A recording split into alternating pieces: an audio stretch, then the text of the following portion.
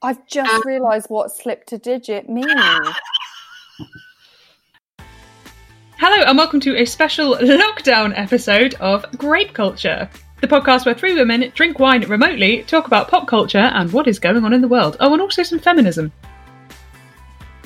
On this week's episode, we're going to be discussing the book Queenie by Candice Carty-Williams. This is a book that was quite popular when it first came out, won a bunch of awards, so I'm excited to talk about it today.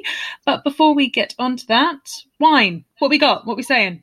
I'll go first then. So I have got the Tangled Knot Zinfandel from, you guessed it, Marks and Spencer's. And it is made by none other than Sue Daniels. Woo! Oh, Sue. She's back. She's bad. Return She might of not be Sue. bad. She's normally pretty good. But I'm hoping that Sue Daniels is going to see me right this week. So this is a full-bodied red. It's not suitable for vegans. It is rich, bold, smooth and ripe.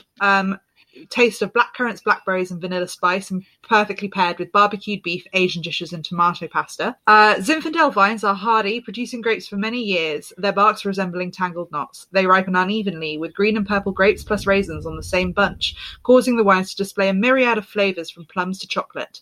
This example, made by the Delicate family winery, uses fruit mainly from the Sacramento Delta, enhanced by a touch of oak, best enjoyed within 2 years of purchase.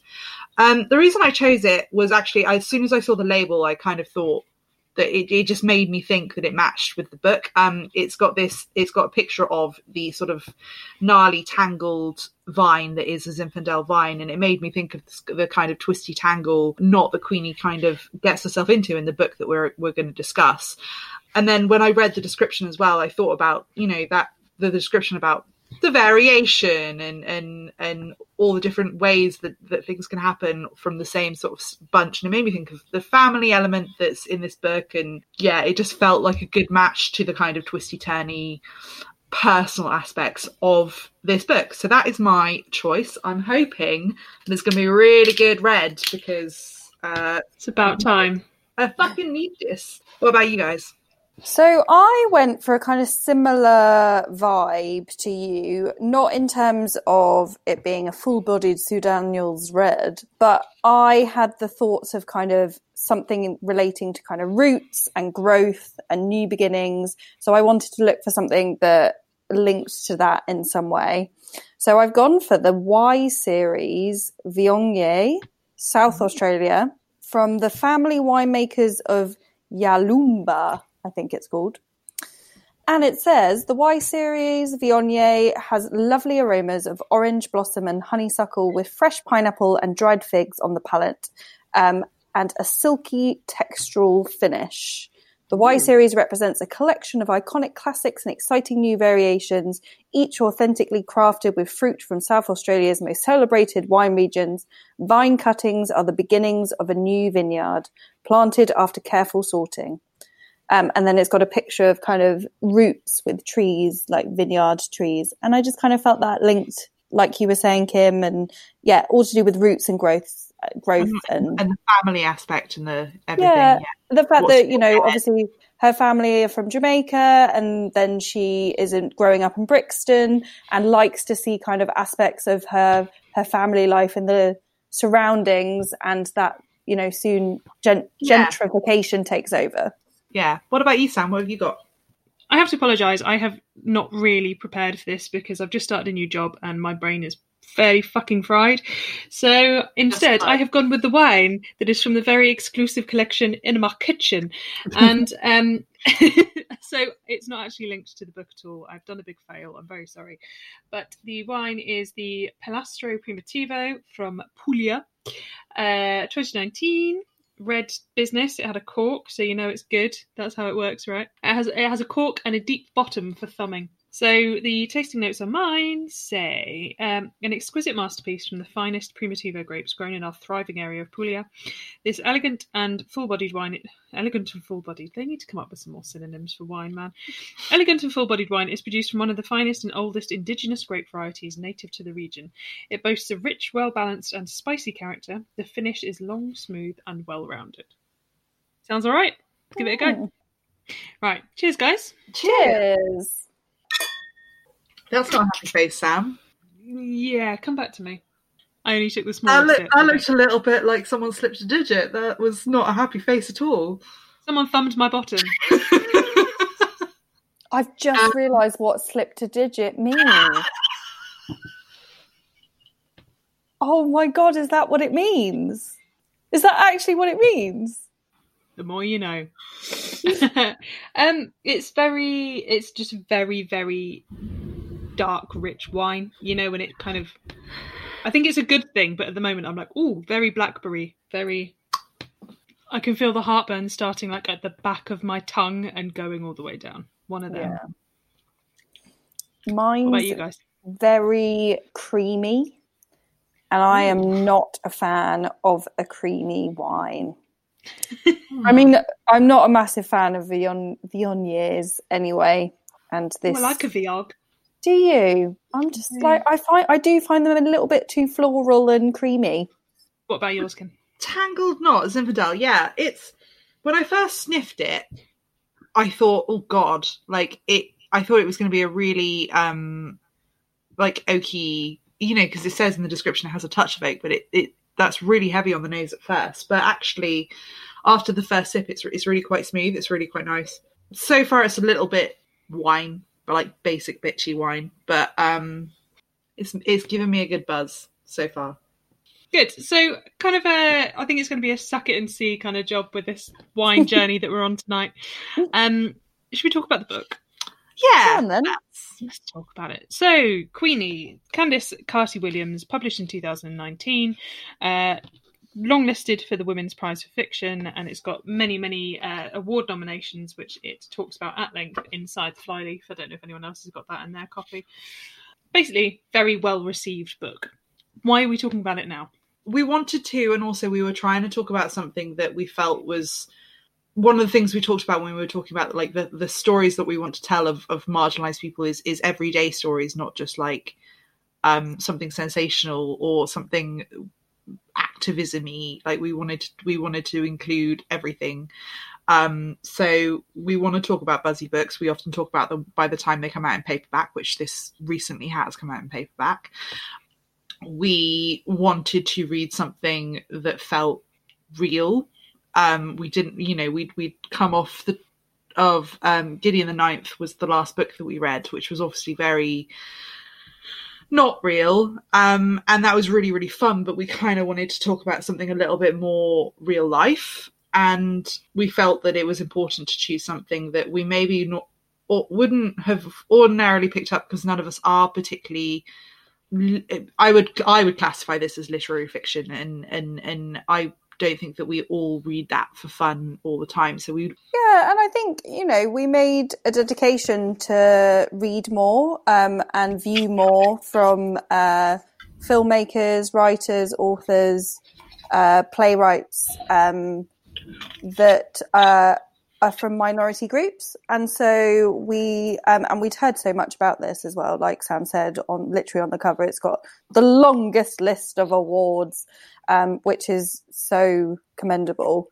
I think also, you know, we're at a time where everyone is like, there's a lot of shit going on and everyone's questioning their identity because they've had so much time to look at themselves. So, you know, it's just quite poignant. It's poignant, but it reinforces all of our thoughts and feelings and everything. And I reckon all of us probably read something in this book that we went, yeah, I recognise that in myself. Yes. So thanks, Alex, for bringing it to the top of our radar. Yeah. So then we should also then say that there will be spoilers for anyone who hasn't read it. So prepare yourselves. So what did we think of it initially? What were our first, you know, gut reactions to the book? So straight away, we're straight in with the legs in the stirrups. Yeah. Which was unexpected and I enjoyed. I will say that I'm not a massive fan of the kind of text little pop-ups. You know, you get them a lot in things that are trying to be youth-led and everything. So you mean storytelling devices done through like messages? Yeah. So you see it in TV shows quite a lot, where, you know, like the message will pop up, or you see it in theatre where it's projected, or someone runs on with like a cardboard speech bubble or not speech bubble, thought bubble? What are they called? Depends on if they're thinking or speaking. Thought. Oh yeah, because it wouldn't be thought because you're speaking. Oh, guys. Anyway, I'm not a massive fan of that because I kind of feel like it's trying to be down with the kids. Yeah, and it just doesn't sit right with me. But I forgave that. And actually, I looked forward to those moments throughout the book, actually. Yeah. I am just sorry to interject, but I turned to my partner and said, when he was asking me sort of about what I was reading, and I said, most books that I read that do this, that do text or email or whatever, it's so cringe. But I was really impressed with Queenie, with how much it just did not bother me and how accurate, like it really felt like a group chat. So my automatic reaction when I saw the text speak was, oh, one of those, okay. But yeah, like I said, I actually looked forward to those moments because it did feel like an authentic conversation that you would have with your mates over WhatsApp. Particularly enjoyed that it was called the Corgis, for the kind of Queen reference. So, and also enjoyed the moments of like just how different they were. And I don't know about you guys, but I've been lumped into WhatsApp groups with people that I kind of like, I don't really know, because you've got that one friend that connects you and you're not really sure whether a joke is going to land or whatever that is, because over Messenger, it's just so hard to generate tone. But as a whole, yeah, my impressions of it was, I think, like I said, we did recognize moments of ourselves in this book, and maybe that was a little bit too close to the nose, especially in a time where we're all kind of suffering from mental health a little bit more. But I also think it was quite cathartic. I think there were moments of real laugh out loud, humorous banter. Some of the characters, especially some of the male characters, were just so hideous that I really hope that these characters were not based on real people, but I've got a feeling they might be. But yeah, overall, really enjoyed it. Sam, what about you? How did you feel? I felt that I really liked it. End of my story. No, it was 5 grades, done. End. And come back next week for a new episode of Grape Culture. Things Sam likes. It will be very short. Whiskey, dogs, the end. So the book. So yeah, like you use the word literary fiction, Kim. It is that. I mean, it's the way I thought about it was like it's chick lit with a brain and with a social message. It's like it was kind of, there were elements of that. Bridget Jones, young girl, works in publishing, sends inappropriate emails to someone she works with, and then has all her group of friends who all fit certain character tropes around her. Like there was that. But then there's also like the commentary on the fetishization of black women, and also the, like you were saying, Alex, the gentrification of Brixton and areas of London that have typically been lived in by people of lower economic status, and particularly migrants. So it was kind of a blend of things for me. And it was a welcome relief because I haven't read anything like this for a while. I haven't read any modern day female stories for actually quite a long time. So I'm glad we chose this now. Yeah. What do you think? Kimber, reclining in your chair. Reclining in my chair. I really enjoyed it. I struggled at first because of my own sensibilities around sex that we've discussed on this podcast before, even though, I made a slipping a digit joke earlier. So I struggled with that, like reading it, but that doesn't necessarily put me off the book as a whole. It just it changes the length of time that I can read something. It was the way that I felt about it was like, I was like, oh, stop doing that, like stop it, like it's not good for you, stop it. And that's kind of the point of the, like, it's part of the way that you're supposed to be feeling. So as soon as I kind of made my peace with the fact that you weren't supposed to be feeling good about it, and not in a like judgmental, no one should be having sex way, but in a like, there is something else. Yeah, there is something else going on here. This is not something that this character wants.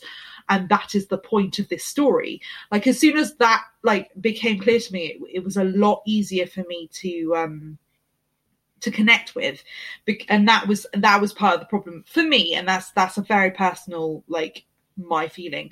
But I really did, I got immediately drawn into it and really, really enjoyed reading it. And for all the reasons that you guys said, like, there was a lot there that made me think. I had heard some of the feedback that I'd heard around it.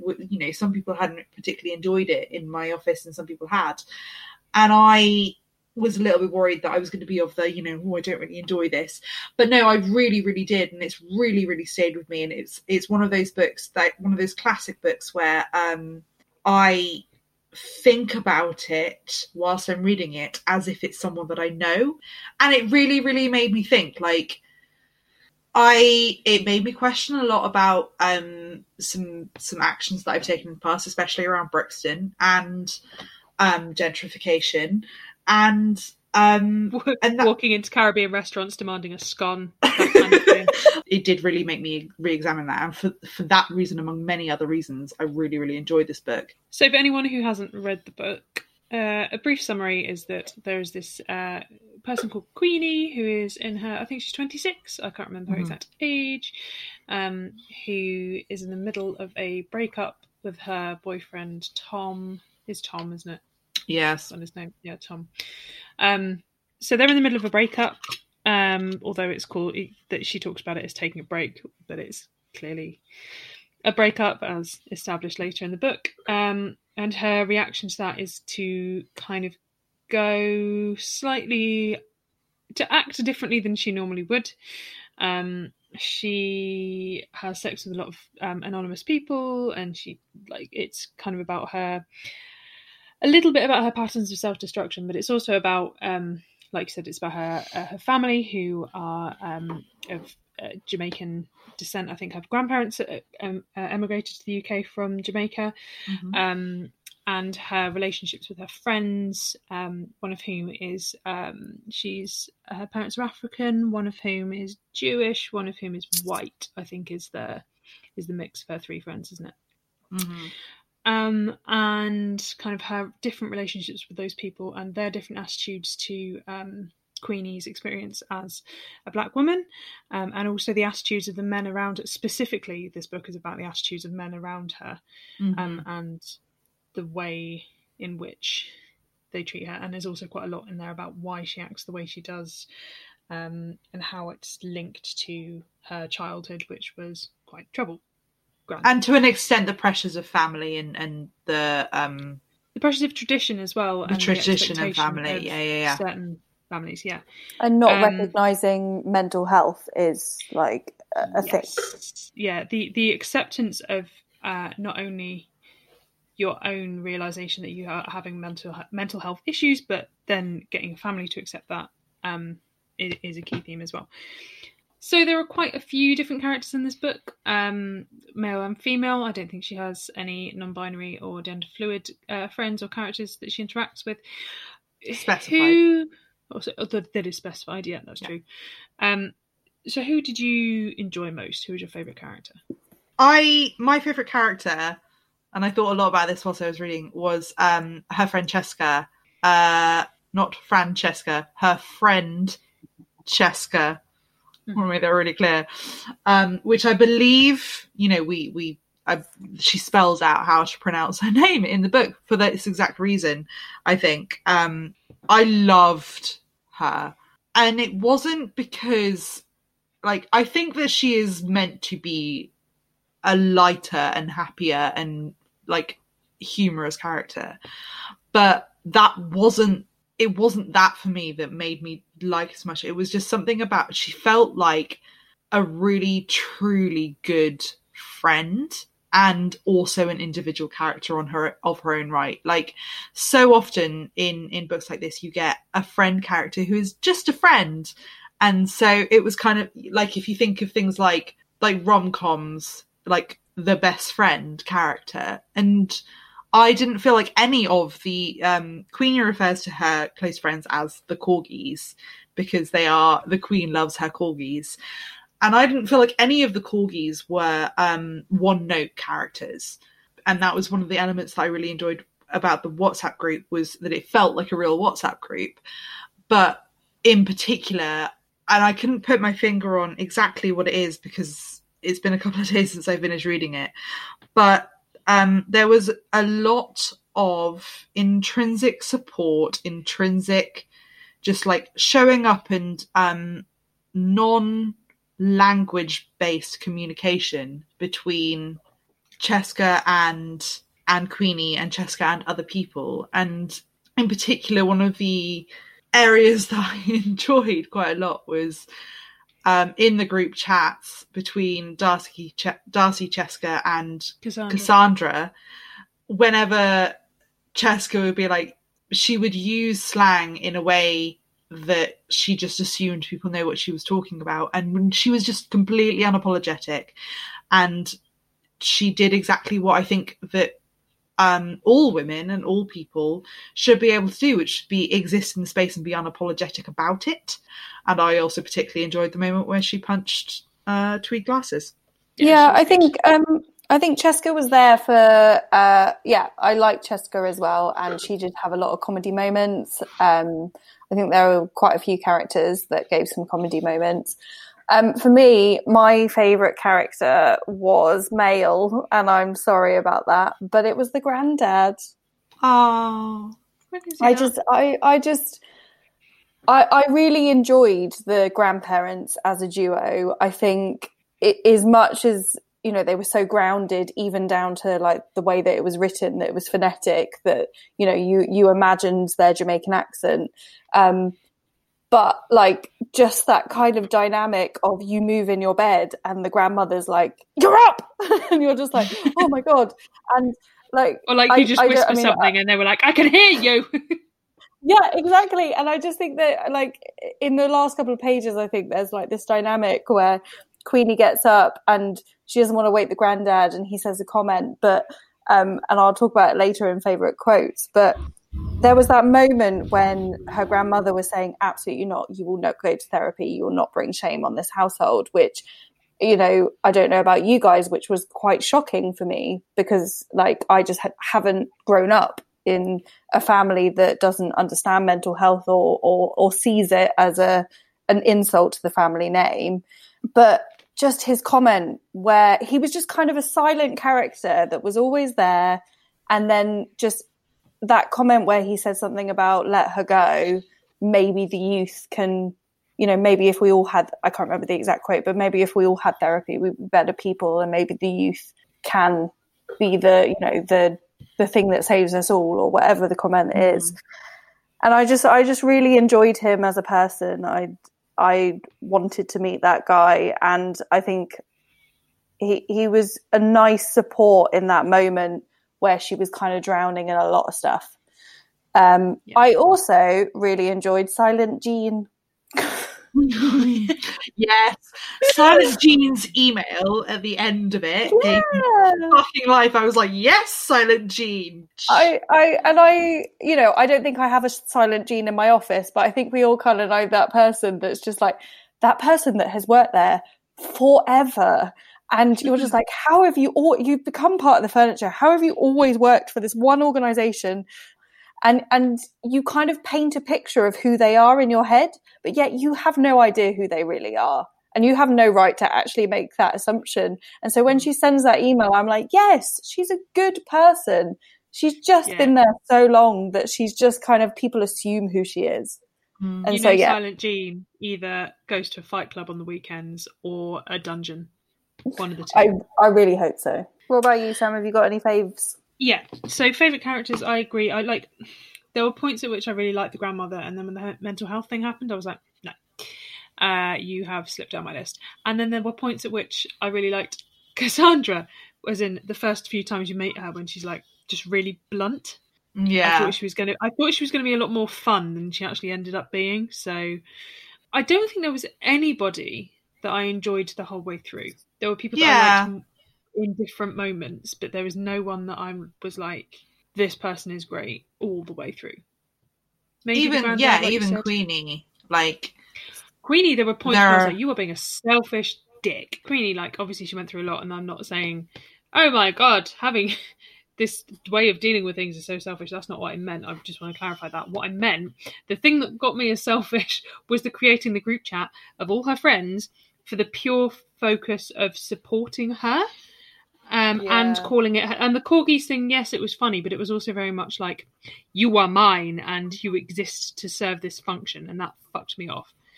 And Cassandra says that as well, doesn't she? Doesn't she say, like, I can't just exist to serve you, or whatever she solve said. your problems, or to be your sounding board. Yeah.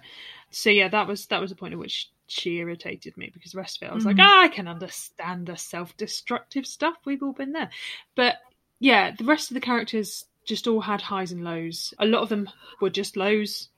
mainly the men. Mainly the men. And I think that's what's so stand out about the grandfather, Alex, and the point that you mentioned is that I feel like this book vaguely conditions you to fucking hate them. Gum. You know, like, it doesn't exactly lend itself to good feelings about men, even though obviously the point is that there are mixed feelings with all people. But that is the moment where you think the person that is going to be the stodgiest, hardest, most closed-minded, most crappy feeling, that everyone else is making you feel like that's what he's going to be like, is actually the person that opens the door, essentially, to healing. And I think that is a really poignant moment. And in contrast to the people that you are kind of set up to feel are positive, like Sam, you mentioned the Bridget Jones thing earlier, and that comparison. Your Bridget Jones comparison is not unfounded there. Like, I think that is you are supposed to feel early on in the book that there is a happy ending here that is about a man, and that's not the case. And you are set up to continually question why you think that her happy ending should involve a man. Yeah, it definitely did a good job of subverting some of those. And I used the term chicklit earlier, but some of those tropes, which are the chicklit genre, has been very much dominated by white woman, works in publishing, in a not very good job with a quite a shit boyfriend, has this journey and epiphany, ends up with a millionaire who owns a Scottish castle or whatever by the end of it. And this did set you up to be like, oh, it's going to be one of those. And then it wasn't. I mean, as soon as it hit you with bam, you've had a miscarriage, that was like, oh, that was really tough. It was set up that you think a man is going to solve her problems, and every time a new man came in that you thought had some kind of redeeming factor or is set up to be a nice person as opposed to the Addie character or Guy, you think, a part of me was like, oh no, I really hope that it doesn't end with her having a happy ending with a man, and that's the reason. Me too. And I'm so pleased it wasn't. So the author, Candice, I'm going to be on first name terms with her. Ms. Carty Williams. Definitely. I think maybe you're right. Maybe she did set it up to do with that whole publishing thing, and because that is such the trope that we usually see. Yeah. Okay, so we're going to pause there, have a break, maybe have a wee. But before we do that, we've got to check in with the wine. So how is everyone finding their creamy / Sue Daniels business? Mine is fine. I've got half a bottle left. It's okay. Nothing to write home about. Won't be buying it again, but I am drinking it. And I feel like that is just me, default wine drinker. Because it's there, I drink. Sam? Kim? It's red that would be good to be shared with people, because then you only get a glass each. It's not red that you should drink a bottle of to yourself on a Tuesday night. I've still got over half a bottle left, so we're going to see how this goes. And Kim, how is your Tangled Root? Yeah, it's really good. Tangled Root? It's not like a Tangled Knot. It's not like a standout butter on the tongue. I would automatically give this a gift and drink this forever, and I want this at every special occasion wine. But it is probably a contender for rotation of casual drinking / dinner party wine. And yeah, it's pretty freaking tasty. Good job, Sue Daniels. I knew you wouldn't fail me. And we will be back after the break to talk some more about Queenie.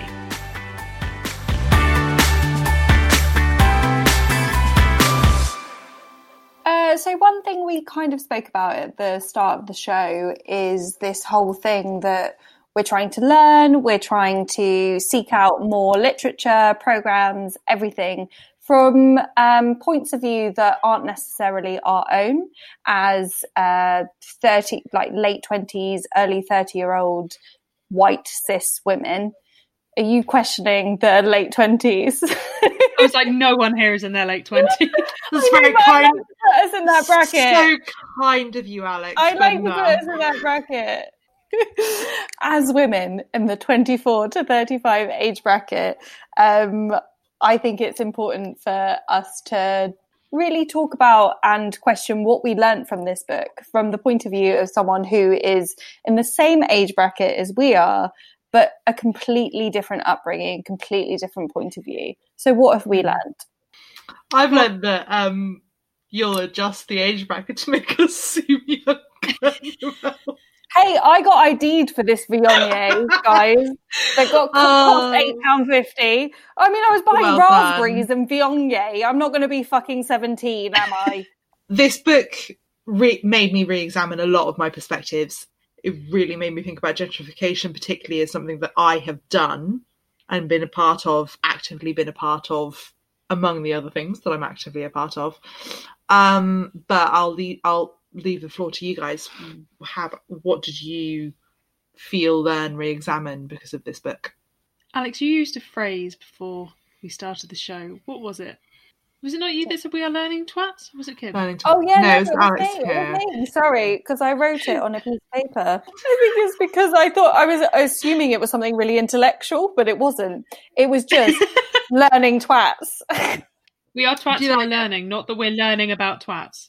Oh yeah, no. I feel like I know enough at the moment about twats, but we are learning twats as individuals. I don't know if it's something where I can pinpoint a specific moral lesson or something from within the story itself. It definitely reinforced this idea of just because we are all women doesn't mean we all have the same experience. And this kind of, particularly with the interactions with men, every woman who's ever been on a dating site will know there's a lot of men out there who are, for want of a better word, scumbags. Hashtag not all men, but a lot of them are. And you particularly find them on dating sites. And seeing the way that Queenie was spoken to, it felt too close to the bone to be a fictionalized thing. This is something that I felt like the author has actually experienced. And kind of learning new ways in which men can make us feel bad about ourselves was kind of eye-opening for me, because I know there's this kind of subculture of men sexualizing black women in a different way to white women, also I should say white men. Actually, no, I think it's not just white men. It's not just white men. I think it is it's something that happens across multiple races. The treatment of white women and black women differently, as a sexual object. So it wasn't necessarily the more you know moment, but it was more of a hammering home of, oh shit, this is something we've never had to face. It was an elaboration on something that we kind of know but don't know because we've not experienced it. It was the kind of thing like you read about it, you maybe hear about it, you've heard it been talked about, but you've actually never had it spelled out for you because you haven't lived it. And this did spell out for you because you haven't lived it. I agree with you, Sam, that was a really eye-opening moment, because for all that dating apps are a horrible experience for everyone, that's a completely different experience than I experienced. It's the shock element without actually being surprising. I think I definitely obviously picked up on the fetishization,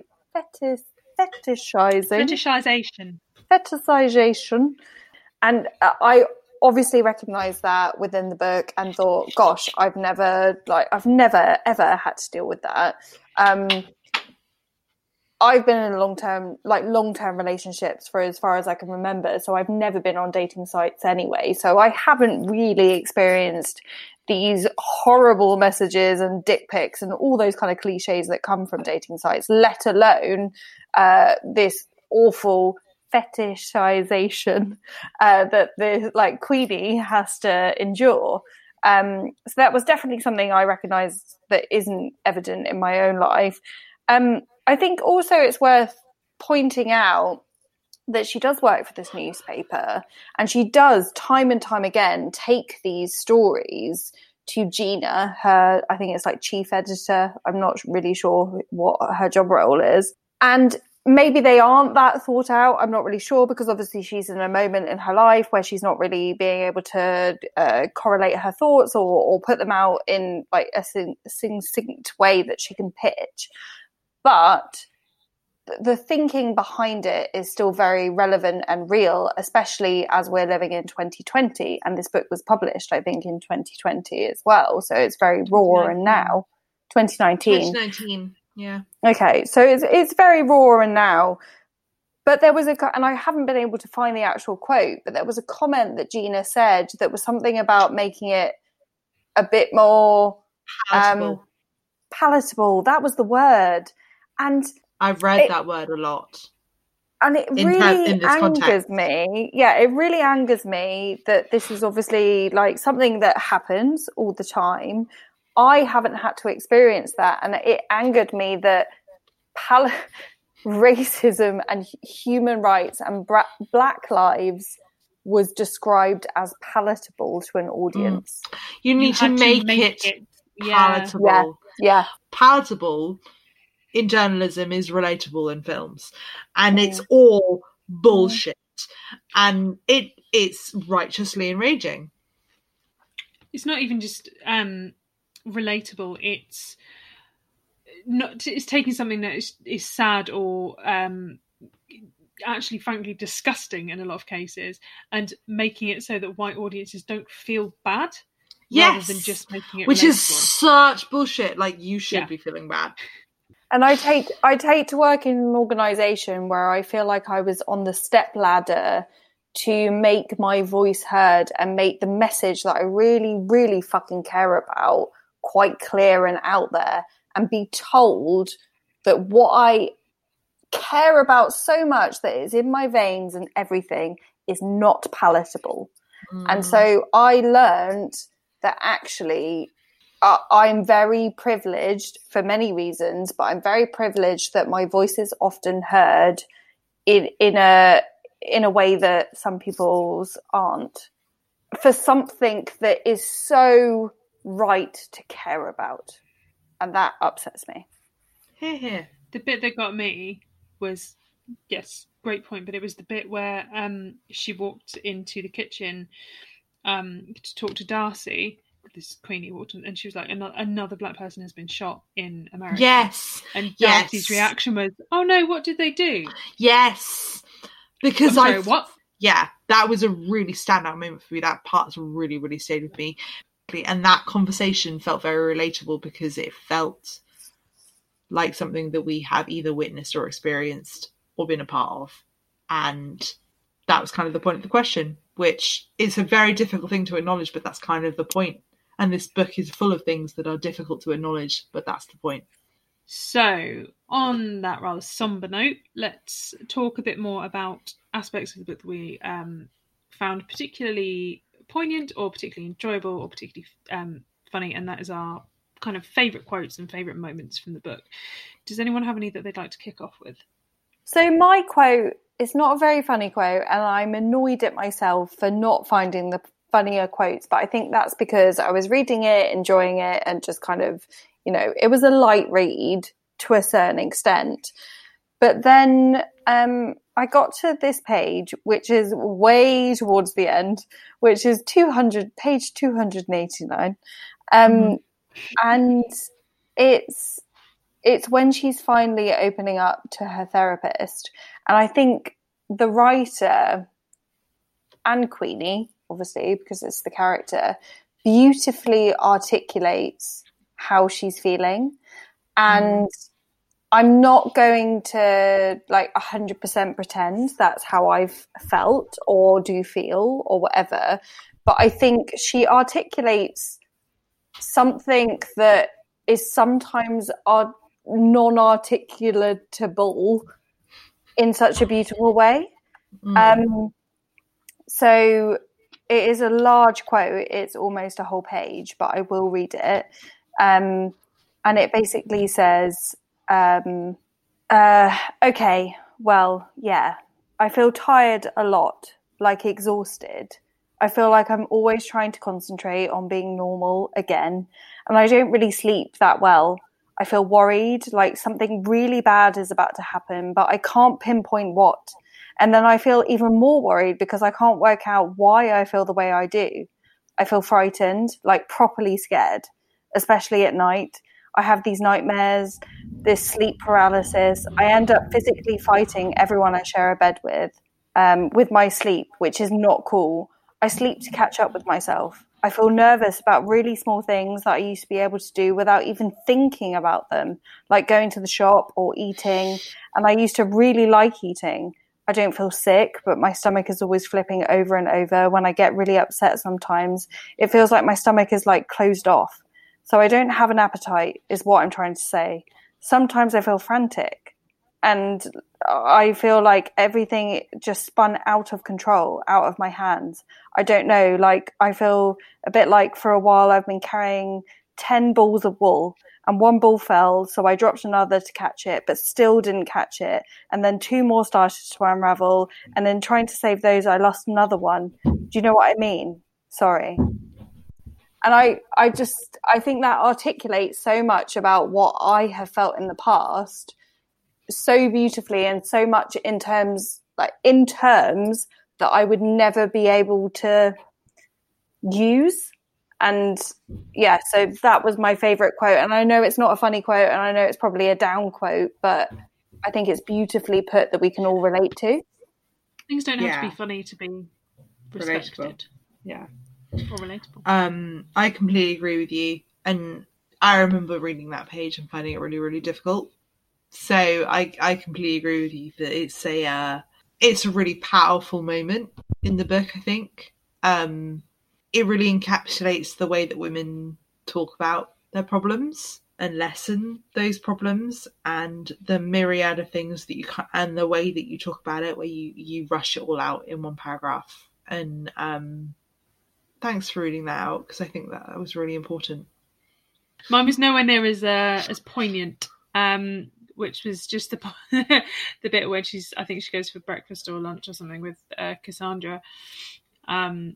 And Cassandra lent her some money, and Cassandra. I don't have the quote bookmarked, but it was basically Cassandra going, "Why don't you use some of your other money?" And then Queenie being like, "Yeah, what other money? What do you mean? Your savings, your ISA. Don't be absurd." Yeah, it's like, not fuck off. Not just assume everyone has other money. Yeah, because I think we've all been in that position where we're just like, what do you mean? What do you mean you have money and then you have extra money? Yeah. What do you mean? Kim, what was yours? I had a couple of quotes. I have 3, and for all kind of different reasons. The first was when she meets with her therapist for the first time, and she's going on and on and on about this woman and she refers to her as the therapist, this woman, the doctor, and then there is a line which is the doctor. The line is, "Queenie, none of this is silly at all," Janet said, smiling.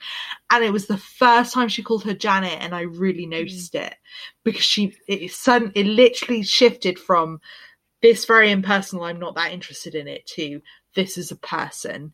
And I felt that was a really important moment, and it felt that it was quite significant, and I really enjoyed that writing technique. Like, it was less about any kind of character development, and specifically about the language that was used to indicate that this was a shift in a narrative, which went from the therapist to Janet. And then it describes her. She was plump and small, had a kind face, puckered with dimples, and slightly tanned skin.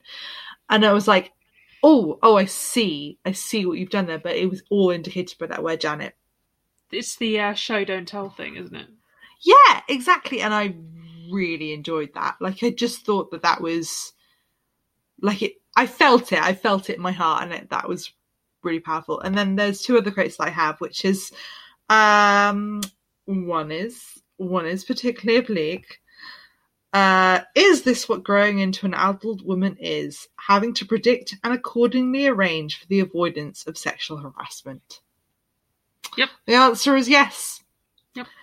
That's I think with the not even man. growing into an adult woman. That's Yeah. just being a woman from any That's age. the man that was showing her around the house, wasn't it? It was gross. Yeah, that made me really angry, and I thought about, the experiences that I've not too far along gone through with visiting houses and selling things and texting you guys to be like, I've got this person coming around to my flat to pick up a chair just in case he murders me. This is what's happened. I've found them on Gumtree. This is their number. But we have to do that as women. Yeah, Like, which, so many to be fair, times. poor Sam is mostly the receiver of those messages. Sam and my sister tend to be the people that I text when I'm like, I'm going to get murdered. Bye. It's good to know I am your murder prevention squad. You are my murder prevention squad. But yeah, so that's one of those things where it's like, that felt universal, and also kind of like, I think, Sam, that you just expressed, like, I was surprised it took her that long to figure that out, because I've been feeling like that since I was 14. Yeah. It almost felt like this was orchestrated, her naivety was orchestrated so that they could have that quote, so that they could make that point. And the final quote that I highlighted was, people should see it, we're different, and they need to accept our difference. And that was important.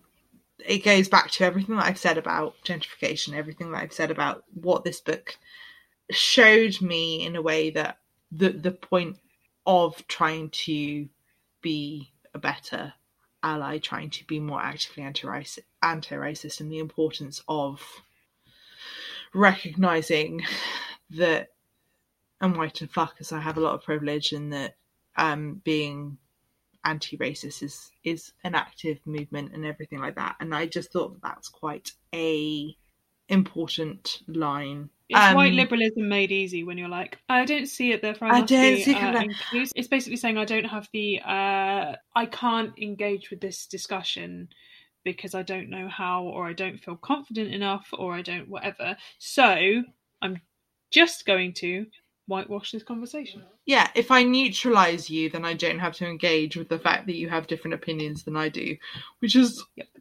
so not the fucking point. So some important, insightful...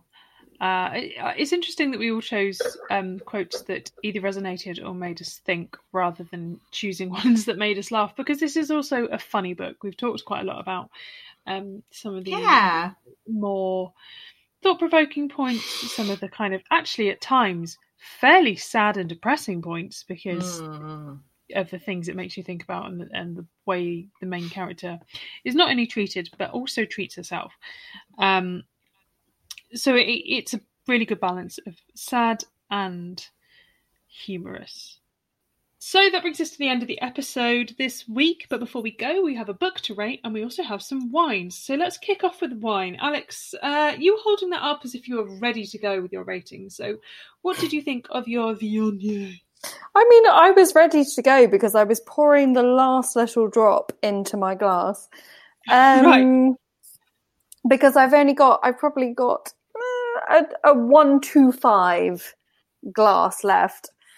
I'm going to give it a 2.5 grapes.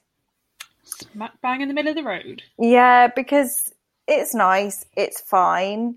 It costs £8.50. I would buy this if I was going to Kim had told me she's doing vegan fondue. And I go, oh, that's lovely. I'll bring this Viognier because it matches creamy dishes. And that is about it. I'm not going to buy it if I'm staying in on a night in during lockdown. That is about it. Alex, good to know your vegan fondue is 2.5 stars, Kim. I was saying the wine is 2.5, not the vegan fondue. I know. That felt like a hint that I should be doing some kind of vegan fondue. And I'm here to tell you that when I have a kitchen, we'll have a fondue, vegan or otherwise. I think And I fondue will is about bring- the worst kind of dinner party you can have during a pandemic. Okay, yeah, that is true. Shared cheese is the worst. Well, when you do that, I will bring this Viognier. We will have one glass each. We will not drink one bottle between one person, and we will enjoy it. But yeah, like middle of the road. Sam, how about your heartburn-inducing Primitivo? Primitivo. Primitivo, So I've just not Primitivo. Don't know where I got that from. Always adding an extra syllable. So I've just poured the remainder of my bottle into my glass. For the record, I'm holding my glass up to show you how much that actually was. Me too. Look. Because Mama didn't raise no quitter, and I need to finish my bottle before I go to bed. So the fact it's taken me this long, and I still have 2/3 of a full glass of wine to go, means it's not the one for me. Compared to the reds I've had on the show recently, the Wax Bat and the I was about to call it the Il Divo. It's not the Il Divo. It's the Rex Mundi. Not even slightly the same. This is not as good, but it's okay. So I'm going to go with a 2. Yeah, I won't buy again. 2. It's fine. Fair. I might change mine to a 2, actually. Really? Mine might be a 2-2. Oh. 2-2.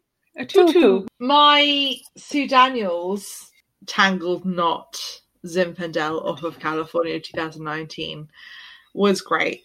And by great, I mean that it was perfectly easy drinking and definitely mostly average and absolutely fine. It wasn't a blow your socks off rich fruity red. It wasn't butter on the side of my mouth. I wouldn't jump to bring this as a gift, but I would buy it, add it into my rotation. So I'm going to give it a good solid 3.